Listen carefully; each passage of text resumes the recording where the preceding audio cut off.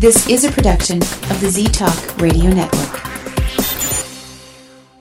The views expressed and opinions given by the individual hosts and their guests do not necessarily reflect those of Z-Talk Radio, its affiliates, or sponsors. Wow. It's dark. Well, let's have some light on the subject.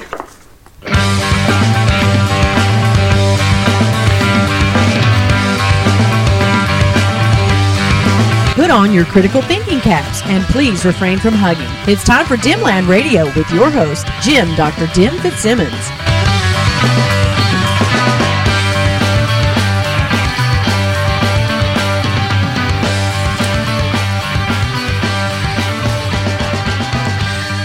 Hello and welcome to Dimland Radio here on the Z-Talk Radio Network at ztalkradio.com. I'm your host, Jim Dr. Dim Fitzsimmons. Remember, I'm not really a doctor. I just play doctor online. And this week, I'm going to start with a little bit of audio for you guys to listen to. This comes from a television program that it's a police detective drama. And it's some of you older listeners will maybe recognize the voices that you hear in this. I'm not going to give too much of it away, but I'll talk more about exactly who's involved after I play the clip. But it's two detectives lecturing a group of teenage boys. It's just three teenage boys, yeah,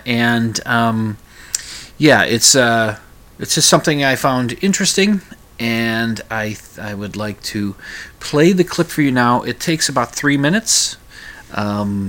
Just have a listen, and hopefully I don't mess anything up. Okay, here's the clip. I'll talk about it on the flip-flop. Okay, here you go. You just don't understand. Maybe we do, son. Don't think you have a corner on all of virtue vision in the country, or that everybody else is fat and selfish and you're the first generation to come along that's felt dissatisfied. They all have, about different things, and most of them didn't have the same opportunity and freedoms that you do. Let's talk poverty. Most places in the world, that's not a problem. It's a way of life. And rights, they're liable to give you a blank stare because they may not know what you're talking about. The fact is, more people are living better right here than anywhere else ever before in history. So don't expect us to roll over and play dead when you say you're dissatisfied. It's not perfect, but it's a great deal better than when we grew up. 100 men standing in the street hoping for one job, selling apples on the street corner. That's one of the things we were dissatisfied about, and you don't see that much anymore. You're taller, stronger, healthier, better educated, and you live longer than the last generation. And we don't think that's altogether bad. You've probably never seen a quarantine sign in your neighbor's door. Diphtheria, scarlet fever, whooping cough. Probably none of your classmates are crippled with polio. You don't see many mastoid scars anymore. We've done quite a bit of fighting all around the world. Whether you think it was moral or not, a lot of people are free today to make their own mistakes because of it. And that may just include you. I don't know. Maybe part of it's the fact that you're in a hurry. You've grown up on instant orange juice. Flip a dial, instant entertainment. Dial 7 digits, instant communication. Turn a key, push a pedal, instant transportation. Flash a card, instant money. Shove in a problem, push a few buttons, instant answers. But some problems you can't get quick answers to no matter how much you want them. We took a little boy into Central Receiving Hospital yesterday. He was 4 years old. He weighs 8.5 pounds. His parents just haven't bothered to feed him. Now give me a fast answer to that one. One that'll stop that from ever happening again. And if you can't settle that one, what about the 55,000 Americans who will die on the highways this year? That's nearly 6 or 7 times the number that'll get killed in Vietnam. Why aren't you up in arms about that? Or is dying in a car somehow moral? Tell me how to wipe out prejudice. I'll settle for just the prejudices you have inside yourselves. Show me how to get rid of the unlimited capacity for human beings to make themselves believe that they're somehow right and justified in stealing from somebody or hurting somebody. And you'll just about put this place here out of business. I don't think that we're telling you to lose your ideals or your sense of outrage. They're the only way things ever get done. And there's a lot that still needs doing. And we hope you'll tackle it. You don't have to do anything dramatic like trying to come up with a better country. You can find enough to keep you busy right here. While you're at it, don't break things up in the name of progress or crack a placard stick over somebody's head to help him see the light. Be careful of his rights, because your property and your person and your rights aren't any better than his. And next time you may be the one to get it. We remember a man who killed 6 million people and called it social improvement. So hang in. Don't try to build a new country. Make the old one work. It has for over 400 years, and by the world's standards, that's hardly more than yesterday. Okay, hang on a second. I was about to say, okay, boomer. Only thing is, that is a clip from the classic TV cop show, Dragnet. Dragnet was on first it started out as a radio program for quite a while, and then it was on television starting in 1951 and it ran through 1959, and then it was revived in 1967 and ran until 1970.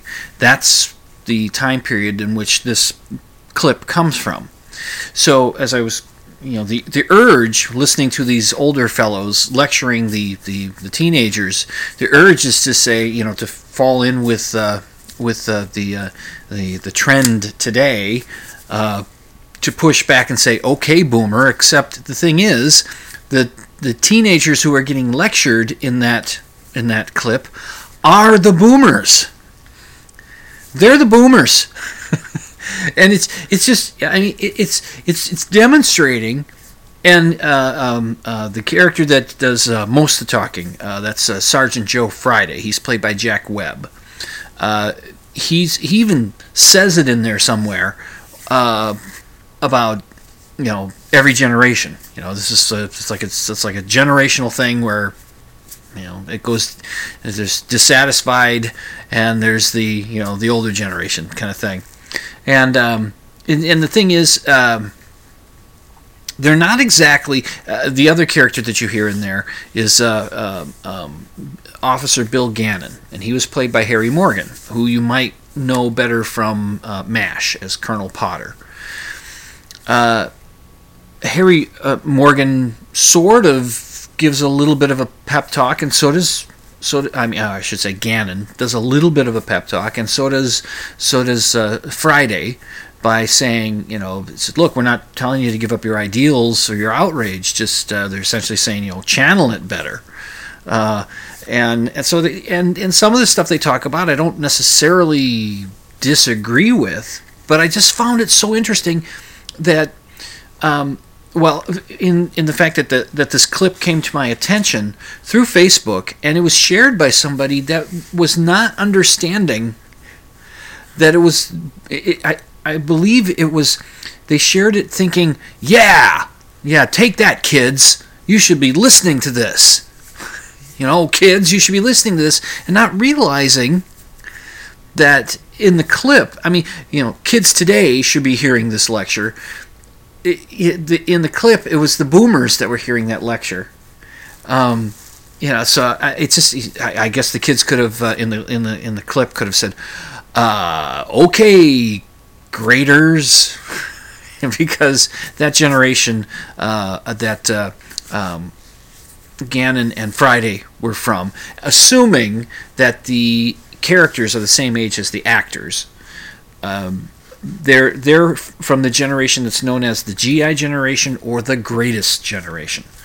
The Greatest Generation has been more recently adopted in naming this particular generation, and it was taken from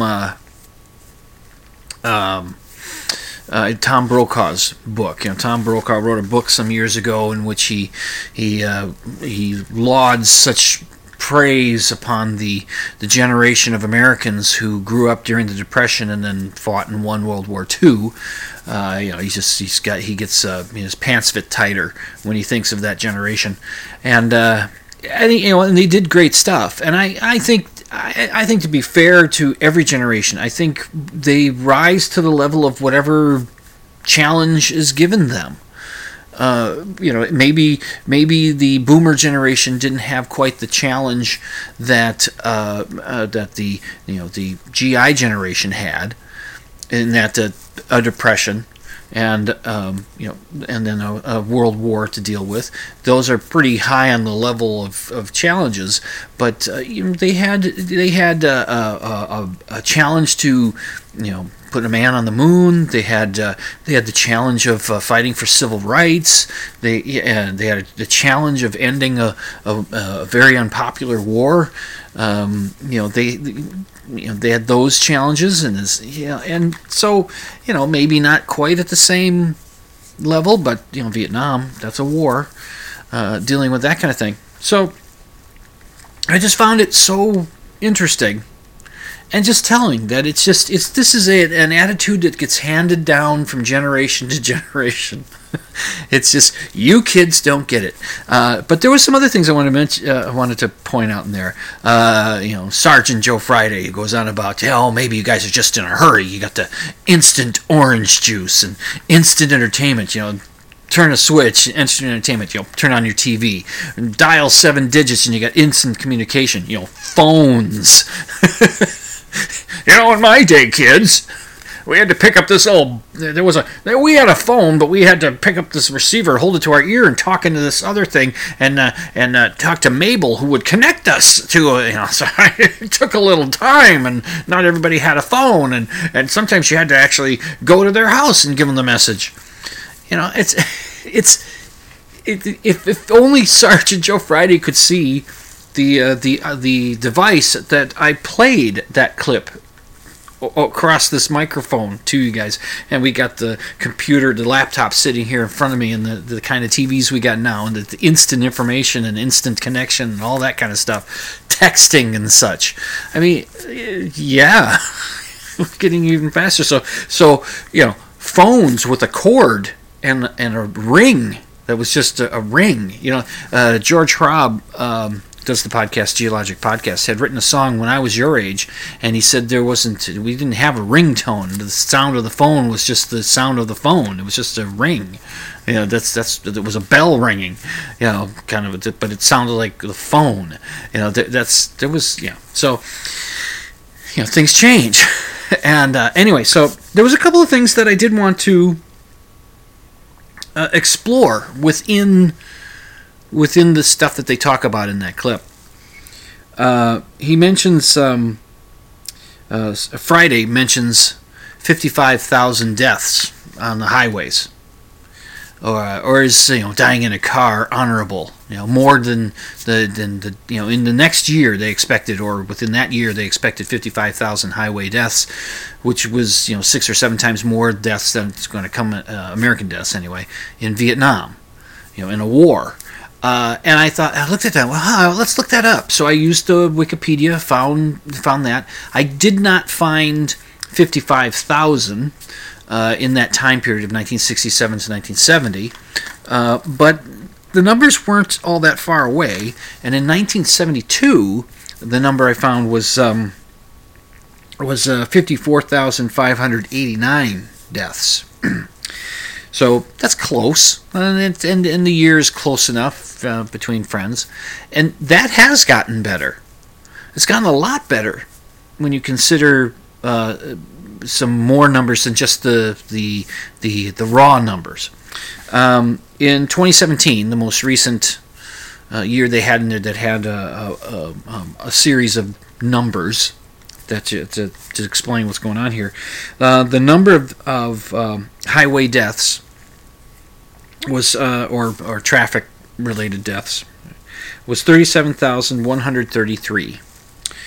And so, but they also give you other numbers, like the population in 1972 of the United States was about 210 million people. The population in 2017 in the United States was about 326 million. So you can see that not only did the raw numbers go down, but then when you look at it compared to the population, how much smaller that number is in a percentage of the population. Then what's the other numbers I have on here? The number of deaths per miles, miles driven. So in 1972, for every 1,259 miles driven, you would have one death. Worked out to that. As opposed to in 2017, every 3,213 miles, there was one death. So again, the numbers go even smaller. And then they said number of deaths per million people. In 1972 was 4.33 deaths per 1 million people, and in 2017 it was 1.16. So it's really small. It's a very small number. So things have gotten better. Back in the day that Jack Webb / Joe Friday was lecturing these kids about traffic deaths, seatbelts weren't as common. Child safety seats didn't exist or barely existed. You had cars were not quite as safe as they're built today. You had lots of things different, that elements that have gotten better over the years, and this also reflects something that Penn Jillette says all the time on his podcast, which he says there's two constants in the world. Is that one constant is that things are always getting better, and the other constant is that people always think that they're getting worse. So listen to his podcast if you wanted to expand upon that. But I just thought, well, things are getting better. But we seem to have this perception that things are getting worse. And part of that is due to how much news we are able to consume. And there was a couple things that Harry Morgan / Bill Gannon said in his bit of the lecture. He talked about you kids probably haven't seen houses in your neighborhoods with quarantine signs in the window, and you probably don't know about cases of whooping cough and those kinds of things, and you probably don't know any kids in your class that are crippled by polio, and that speaks to how things have gotten better because of vaccination. Vaccination has stopped these kinds of things. And when these guys were kids, this was not uncommon. And now we find ourselves sort of slipping back a little bit because of the anti-vax movement. Has caused fear among people who just don't have the information or trust the information that's given to them by science. They are stopping vaccinating their kids, or they're delaying the vaccinations, or vaccinating themselves.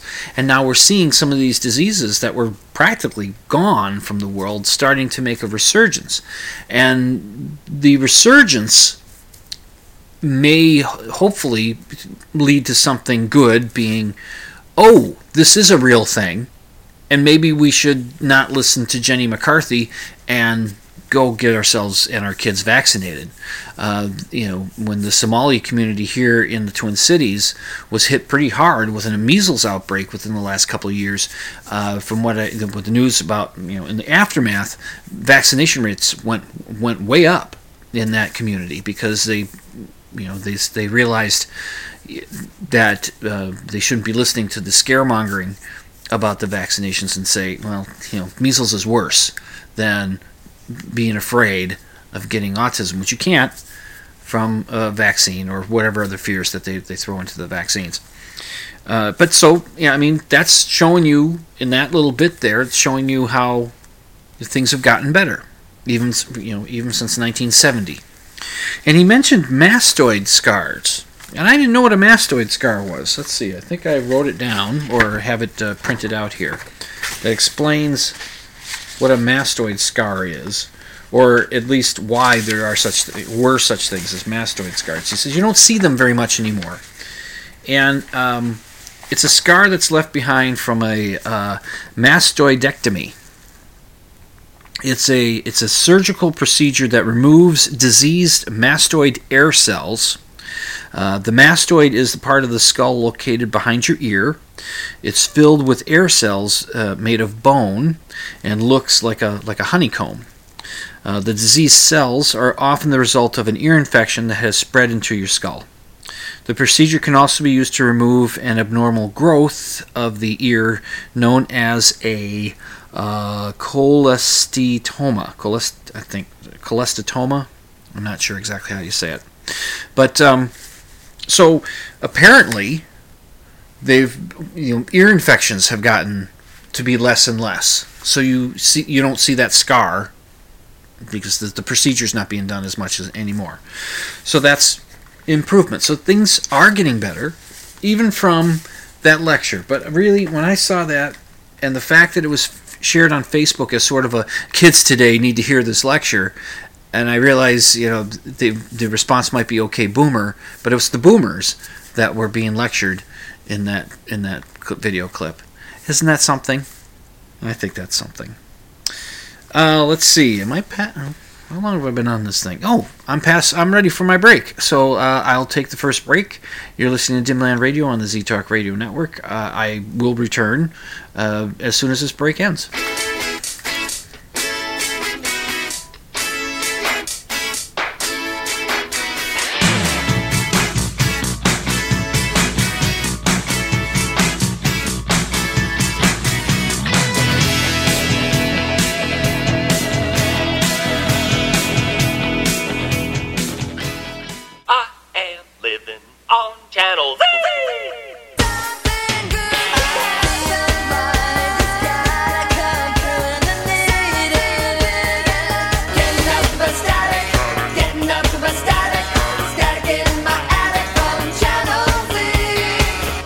You're listening to Z-Talk Radio Network.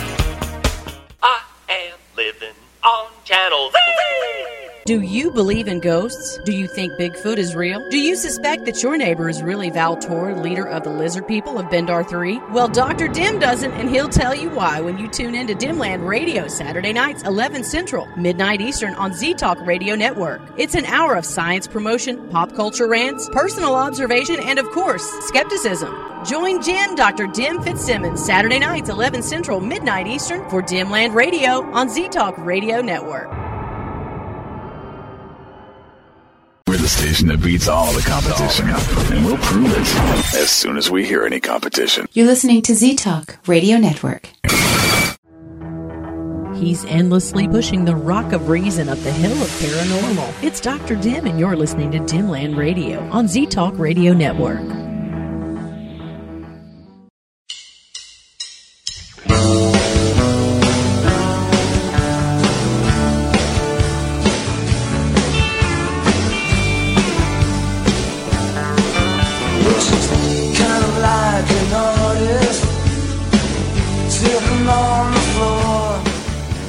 And welcome back to Dimland Radio here on the Z-Talk Radio Network at ztalkradio.com. I am your host, Jim, Dr. Dim Fitzsimmons. Do you want to hear something really stupid? This is from the Stupid Files. This article comes from the New York Post, and it's dated November 26, 2019. The article is written by Hannah Firshberg, or Hannah, but I think it's probably Hannah Firshberg. And I'm just going to read this article to you. Here you go. The hottest trend gripping wellness diehards is tanning their cans, or perineum sunning, as influencers are calling it. In a mere 30 seconds of sunlight on your butthole, you will receive more energy from this electric node than you would in an entire day being outside with your clothes on, says an influencer who goes by Ra of Earth. In a viral video that has racked up more than 35,000 views, he gestures toward the sun as three naked men lie down, point their backsides to the sky, and make sounds of pleasure. Ra of Earth has also posted a step-by-step sun worship exercise pulled from the Tao of Sexology, the Book of Infinite Wisdom by Dr. Stephen T. Chang, that says the practice can keep or help keep the area healthy and free of germs. Chang and Ra of Earth aren't the only ones either. Other influencers appear to be just as inspired to catch some ultra-vile rays. That's a play on word that Firstberg put in there. Ultravile instead of ultraviolet. But it's not the rays that are vile. It's the act of these people, what they're doing. Anyway, 30 seconds of direct sunlight injection to the anal orifice is equivalent to being outside in the sun all day, writes influencer Troy Casey. One Californian claims butt-chugging vitamin D not only helps her sleep better, but helps to regulate her hormones. For the past few weeks, I have included sunning my bum and yoni into my daily rising routine. A woman who goes by Metaphysical Megan, she captions in an image of herself fully naked on a rock. Megan says she first learned about perineum sunning through her study of Taoism and has recently given up her morning cup of coffee in favor of sunning her anus. The phenomenon caught the wider internet's attention after one Twitter user posted Megan's photo and caption to the tune of more than 84,000 likes. Of course, you put a naked woman on the internet and people are going to like the image. What you see in the image, and I'll link to this article, which you can get to by going to the show notes for this show at dimland.com and click on the blog option. So when you go to this article, you will see the picture of Metaphysical Megan lying on her back, completely naked. They've pixelated out her boobs, but she's got her legs up in the air and opened up, and she's holding onto her ankles or something while the sun is, getting her area. Even A-listers are sunning their bums. Big Little Lies actress Shailene Woodley, who is known for her holistic lifestyle that doesn't even include a TV, has admitted, not having a TV doesn't necessarily make you holistic. It's just part of the things there. I know someone personally, who listens to my show, who doesn't have a TV or doesn't watch TV. So, that's not, the holistic thing. It's just, for some reason they threw that in here. Anyway, she has admitted she's also practiced a version of perineum sunning. Another thing I like to do is give my vagina a little vitamin D. She told Into the Gloss in 2014. I was reading an article written by an herbalist. I studied about yeast infections and other genital issues. She said there's nothing better than vitamin D. If you're feeling depleted, go in the sun for an hour and see how much energy you get. Or if you live in a place that has heavy winters, when the sun finally comes out, spread your legs and get some sunshine. However, medical professionals, here we come. Here comes the science to poop the party. However, medical professionals are far from convinced the practice has any merit. There is no evidence that sunbathing in this way has any effect on physical well-being, Dr. Dana Gall of UK-based online doctor service Doctor4U tells Insider. Yes, practicing mindfulness and meditation and getting your dose of vitamin D is beneficial for mental and physical health, but you don't need to damage your skin in the process from sun exposure, she says. Gall suggests that there are different and safer ways to practice mindfulness and adds that there are no extra benefits to doing this naked in the sun. Oh my goodness. Now, the pedant in me wants to point out that in the article, they never mention the actual sunning of the perineum. They call it the perineum. You know what the perineum is? It's colloquially known as the taint. It taints your butthole and it taints your yoni or your balls, depending on your, what you got down there. It's that area between the butt, the butthole, the anus, and the, whatever genitalia you've got. It's that area in between it. It's the skin area between that. I kind of hoped that this was some hoax, and maybe it might be. But see, there was this guy I don't know how active he is now, but his name was Joey Skaggs, and he used to put on these pranks on the news media. He'd show up on the news. He'd come up with an idea. He'd had people that would help him out. He'd have a press release that he'd put out to the news media, and the news media would pick up on it because they want to have interesting stories, and they don't. He was showing the gullibility of news media, and one of the things he did a few things. He did one thing was he came onto the news and saying that he was the owner of a brothel for dogs.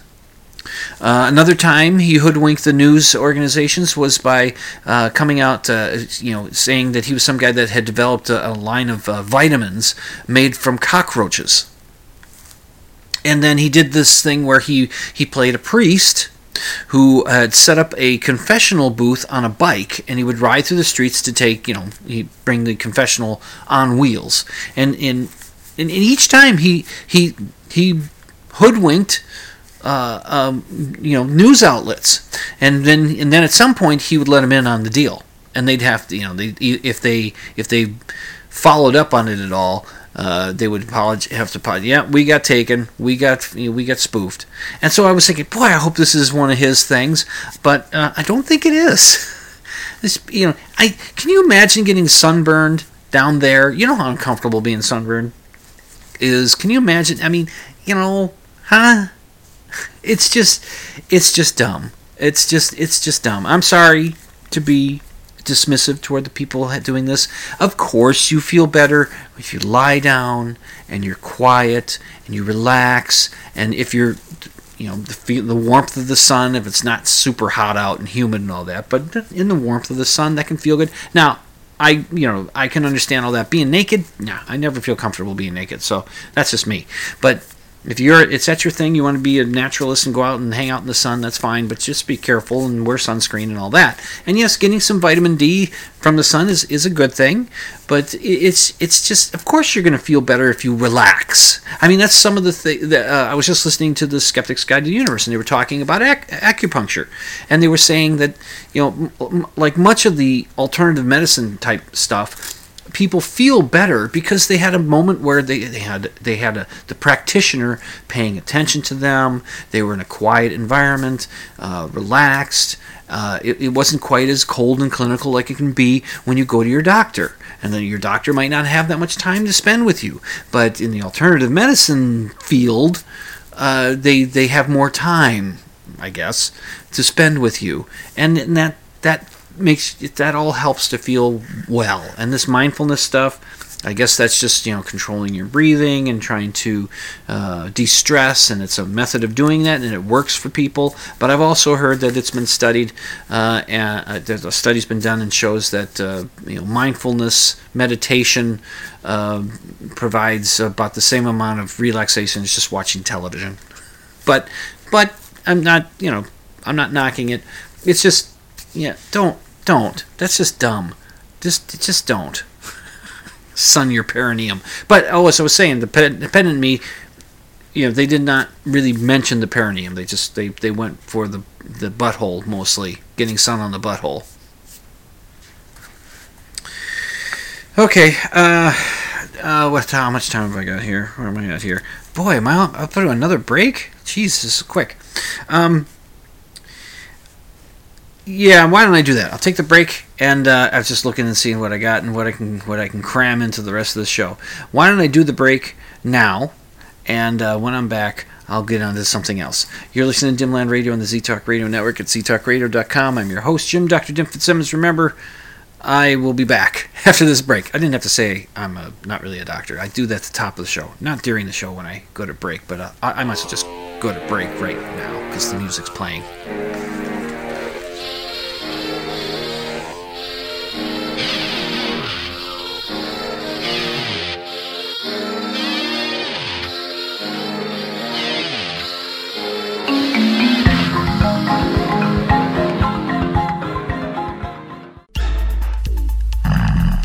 Getting some Z's.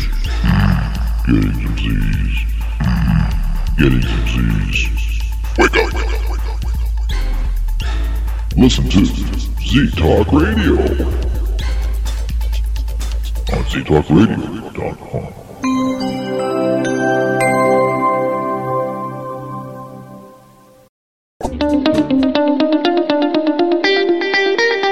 I'm Mick West. In my podcast, Tales from the Rabbit Hole, I have extended conversations with people who have been involved in conspiracy culture. I do this for a couple of reasons. Firstly, because it's really interesting. These people have great stories about how they fell down the conspiracy theory rabbit hole, what they did down there, and what it was that helped them out. Sometimes I also talk to people who investigate conspiracy theories, and they have equally fascinating stories from the other side. Secondly, I want to understand how best to prevent the spread of conspiracy theories and misinformation, which is an increasing problem in a time when alternative media is exploding. The best way to do this is to communicate effectively with the people involved, and the best way to do that is with a nice long chat. Check it out, Tales from the Rabbit Hole, tfgrh.com.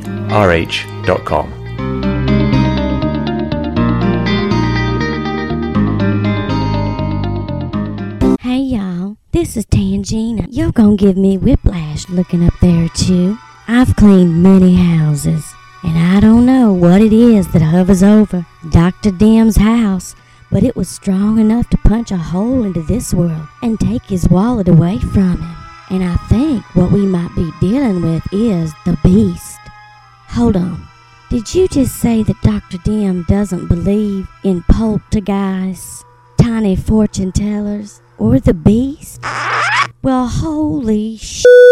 Why didn't somebody tell me? Anyway, Dr. Dim's a skeptic. He'll be right back on ztalkradio.com. I still think this house is clean. Well, I'll be hornswoggled. You're listening to Z-Talk Radio Network. You don't say. Oh, what? You think you went off to college or something? On ztalkradio.com. That's the most amazing thing since Grandma survived the outhouse incident.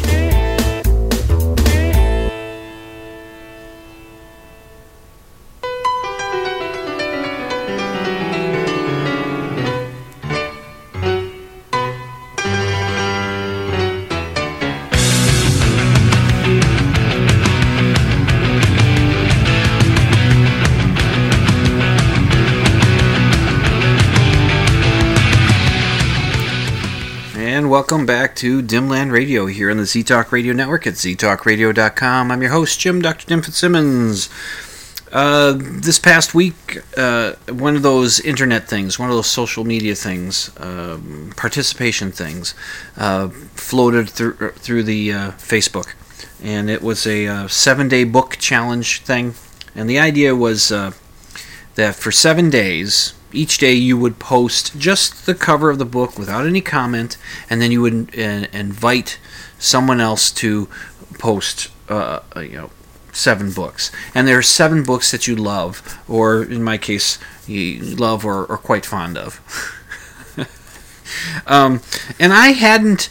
I'm seeing friends of mine being challenged, and I'm like, well, why aren't any of them challenging me? You know, I read books, at least I have, and I can come up with 7 books that I love, or at least am quite fond of.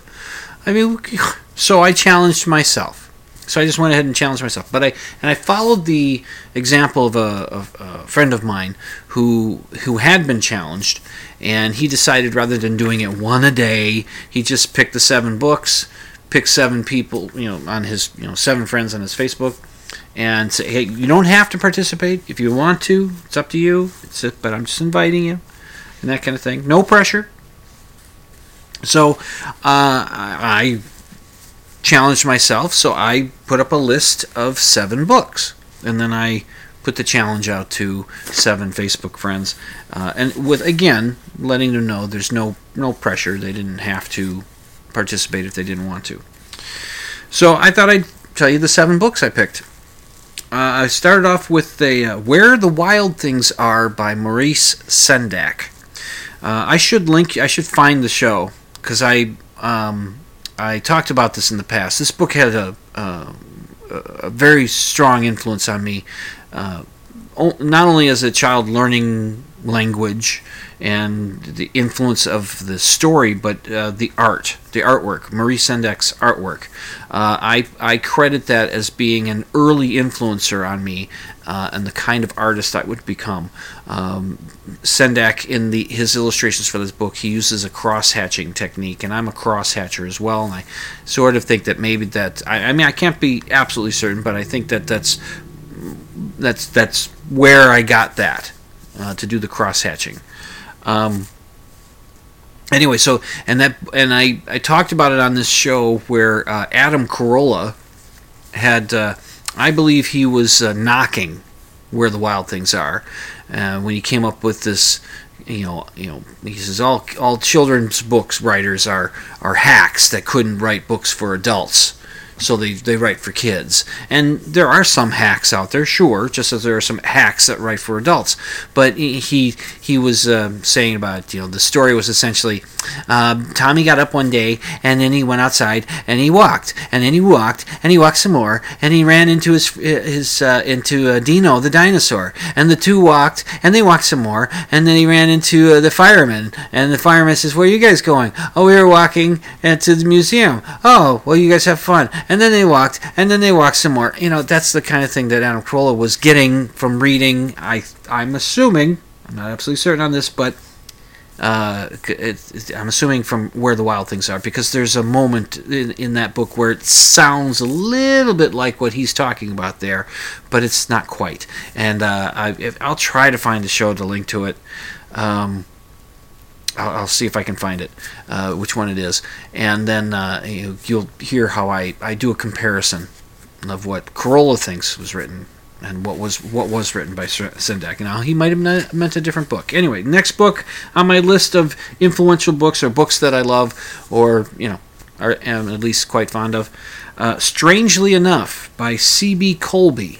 And this is a book, I have the abridged version that I got through the Scholastic Book Program back in grade school, like 4th grade or something like that.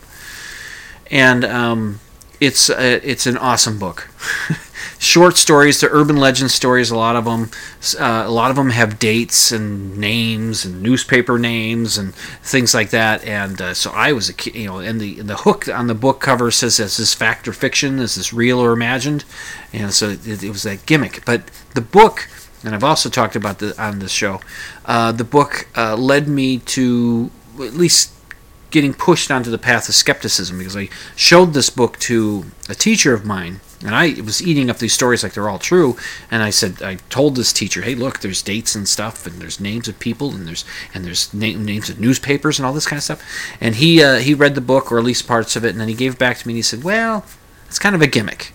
The author knows that you're not going to go out and research this and follow it up. So the adding of this kind of detail just makes it seem more believable. So you should be skeptical, although I don't think he actually used the word skeptical, but that's what he was telling me. So, but it's really great. It's great. It's got a great illustration on the cover, and I'll link to stuff so you can check it out.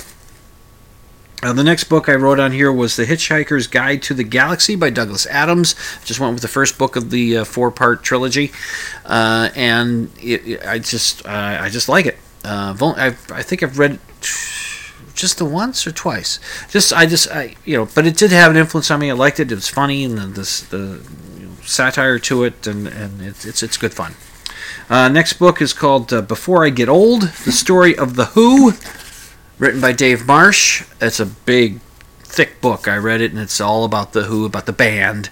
You don't get too much of their private life, personal life kind of thing, but you get what the band went through, and it's pretty comprehensive. And as I recall, I liked it a lot.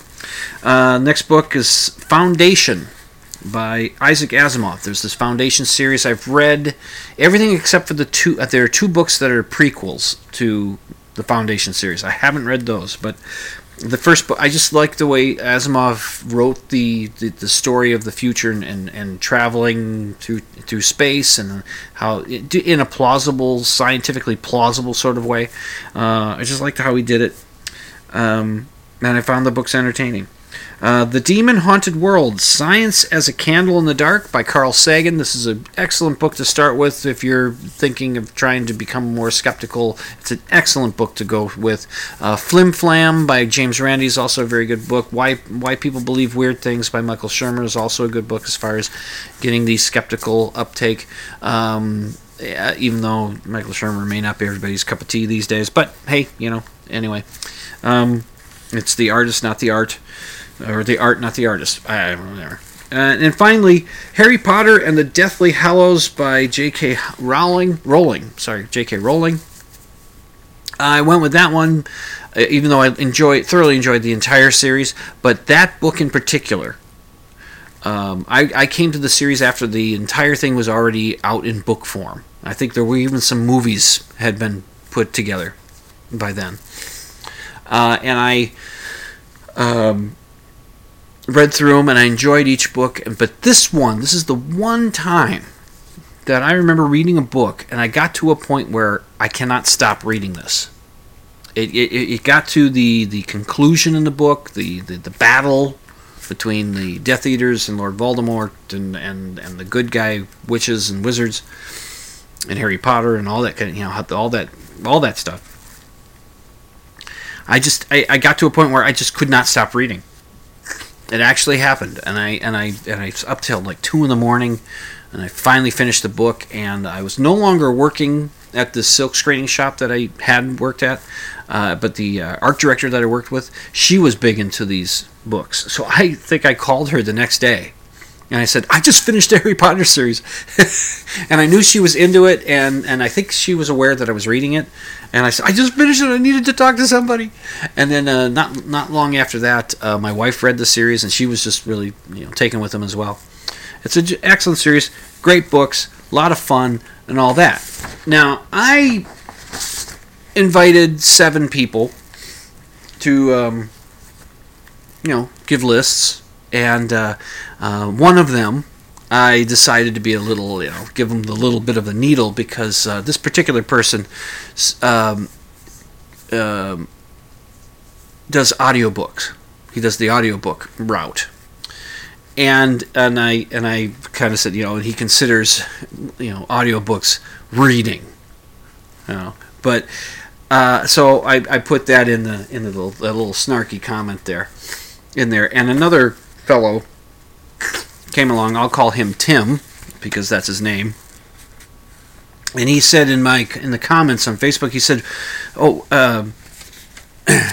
but before I get any too much farther, I have to play this.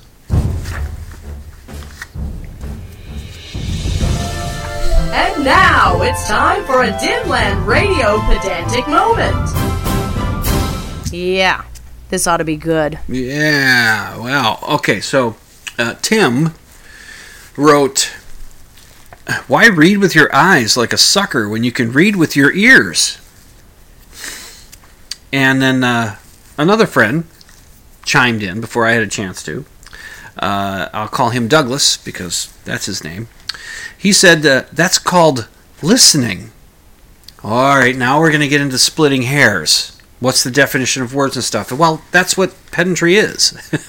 It's a bit of splitting hairs. Is it not? I think it is. Tim responded, is reading Braille just called touching? Nope. Thus, audiobooks are reading. I can win any pedantic fight. That's when I got in there. Nope. Because someone reading Braille is reading. If a blind person records an audiobook using Braille, and I listen to that audiobook, the person recording the book is reading, and I'm listening. See, it's just like it's the English. It's a deficiency in English because you don't quite have a word. Okay. And then I told him, leave the pedantry to the pros, young fella. But Tim chimed back in. Says, I think a person that reads an audiobook ends up with the exact same outcome as the traditional reader. And then he tells me to quit judging people for being different from me. I said, "Oh, great! Now I can't judge." Well, and then we were teasing back and forth, and he sent me a private message saying, "We are fun." And I said, "Yes, we are." Now, I knew he was needling me, and I'm needling back. But you see, it's if you're listening to the book, you're not reading the book. The reading is is an action. It's its own action. So I came up with this this analogy. Let's say Tim and I are going to go to the store, and we're going to take Tim's car, and Tim's going to drive. So we hop in the car, and we get to the store. Now we both have the same outcome. We both arrive at the store, but only one of us drove. And that's the same, I say, that's analogous to an audiobook.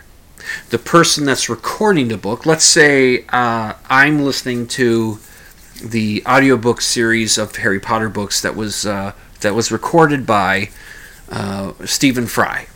I believe Stephen Fry did them. If he didn't, let's just pretend he did. I think he did. Let's say that I'm listening to that. Now, Stephen Fry, as being the talent that is recording the book, he's reading it. When he gets to the end of it, he has read the book. When I get to the end of listening to it, I have listened to the entire book. We've arrived at the same place. We've both consumed the information, the story within that book. But only one of us read the words, read the book, while the other listened.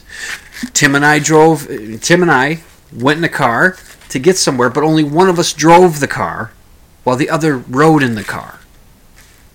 We still get to the same place.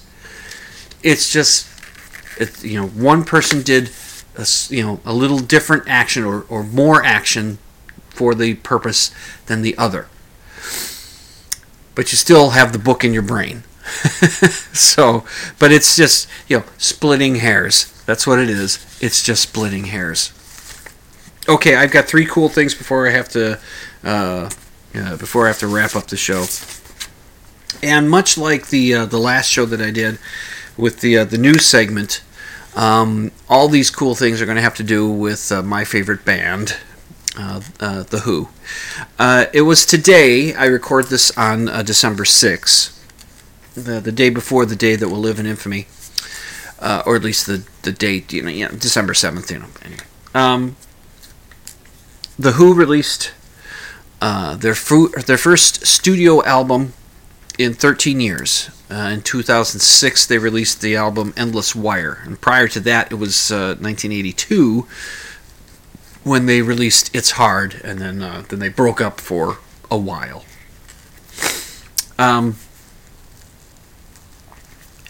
It's good.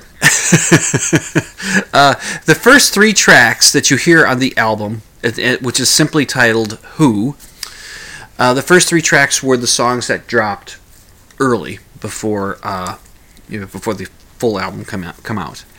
There are some tracks on there that are interesting. I won't go into all the details and everything. There's one slight thing that has me going, and that is the deluxe version of the album it includes 3 bonus tracks. And those 3 bonus tracks are all sung by Pete Townshend. One of which, did I write the name of it down? Got Nothing to Prove. That's the name of the song. Was an old demo that Pete did way back when. So the vocals on there are a young Pete Townshend, and then they fleshed it out with other instruments and such for this album. But the thing that's the slight drawback for me is that there's a couple tracks on there, and I've only listened to the album 3 or 4 times now. There's a couple tracks on there where when Pete is singing, it sounds like his vocals are auto-tuned.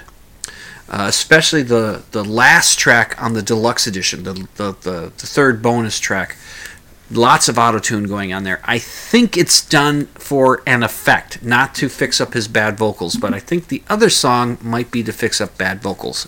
I don't know. And I don't generally like the auto-tune thing, so that knocks at least half a star off the album. It's good. It'll get better as I get to know it, I'm sure. It's not what Daltrey had said, their best album since Quadrophenia. I don't think Who by Numbers is a pretty damn good album. Who Are You isn't. It's a little uneven, but I think it's still a good Who album, as well as It's Hard, It's Hard with their last album, but then the one in between there, Face Dances. I think these are good albums. Not the greatest Who albums, but not as great as Quadrophenia, but neither is Who. The second cool thing is that documentary I mentioned in the news bits from a couple weeks ago has aired, and it is available on YouTube. It's the documentary about the tragedy of December 3rd, 1979, in which there was a concert given by The Who in Cincinnati at Riverfront Coliseum. I think that's what it was called, in which 11 kids died from being crushed. They just could not breathe because the crowd was trying to get in for the festival seating, which means first come, first serve. You get in there, you get as close as you can get to the stage. There's no assigned seating. And that documentary is out, and you can watch it. And I think it's done really well for local television production. Local television news station produced it. I think they did a nice job of blending in the survivors and explaining what had happened there, and then talking to The Who, Roger and Pete, and their manager Bill Kerbishley, who, by the way, when you look at Bill Kerbishley, that is a guy that you do not give shit. You do not give him a rough time, because I'm sure he could put you down easily. He looks like a tough guy. He's got a heart. He seems pretty cool, especially when he talks about this what had gone on there and how it had affected him. But boy, I tell you, that guy looks like he can handle himself. That's what he looks like to me. And then the third cool thing that I have is that toward the end of the documentary, the reporter, who was a woman who was from the little town that's near Cincinnati, it's called Finneytown. There was a high school there where 3 of the victims were killed. And there's a memorial in the school for them, and there's a scholarship fund that has been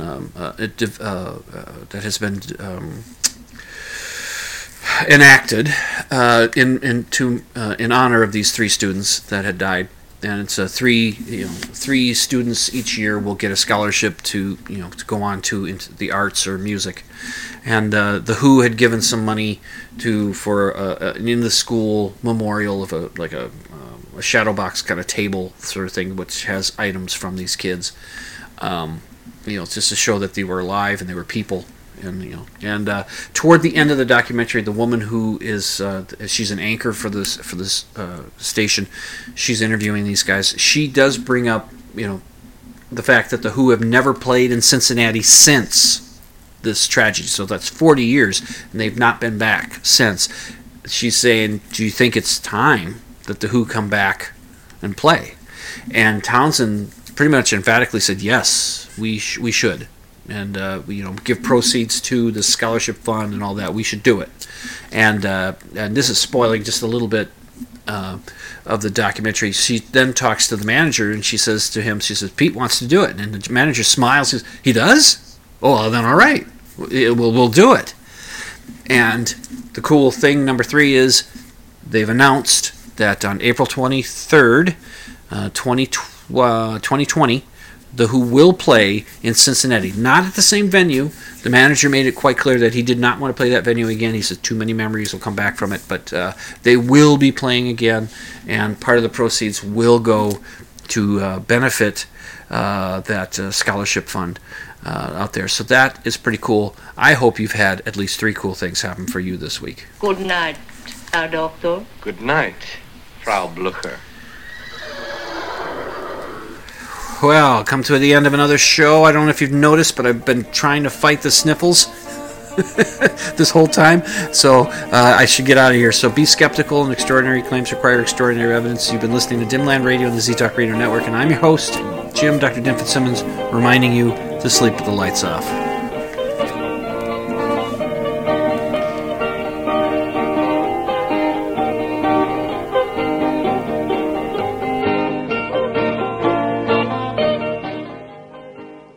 You can check out my show notes at dimland.com. Just click on the blog option, and you can email your questions and comments to drdim@dimland.com. That's drdim@dimland.com.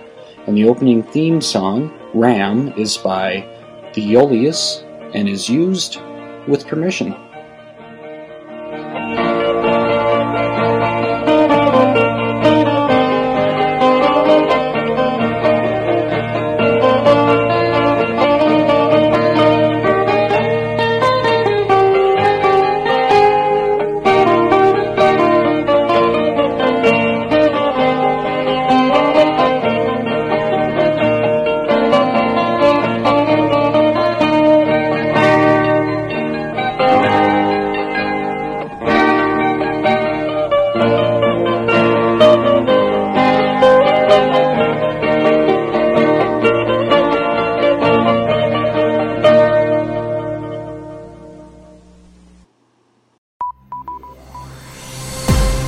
This has been a production of the Z-Talk Radio Network.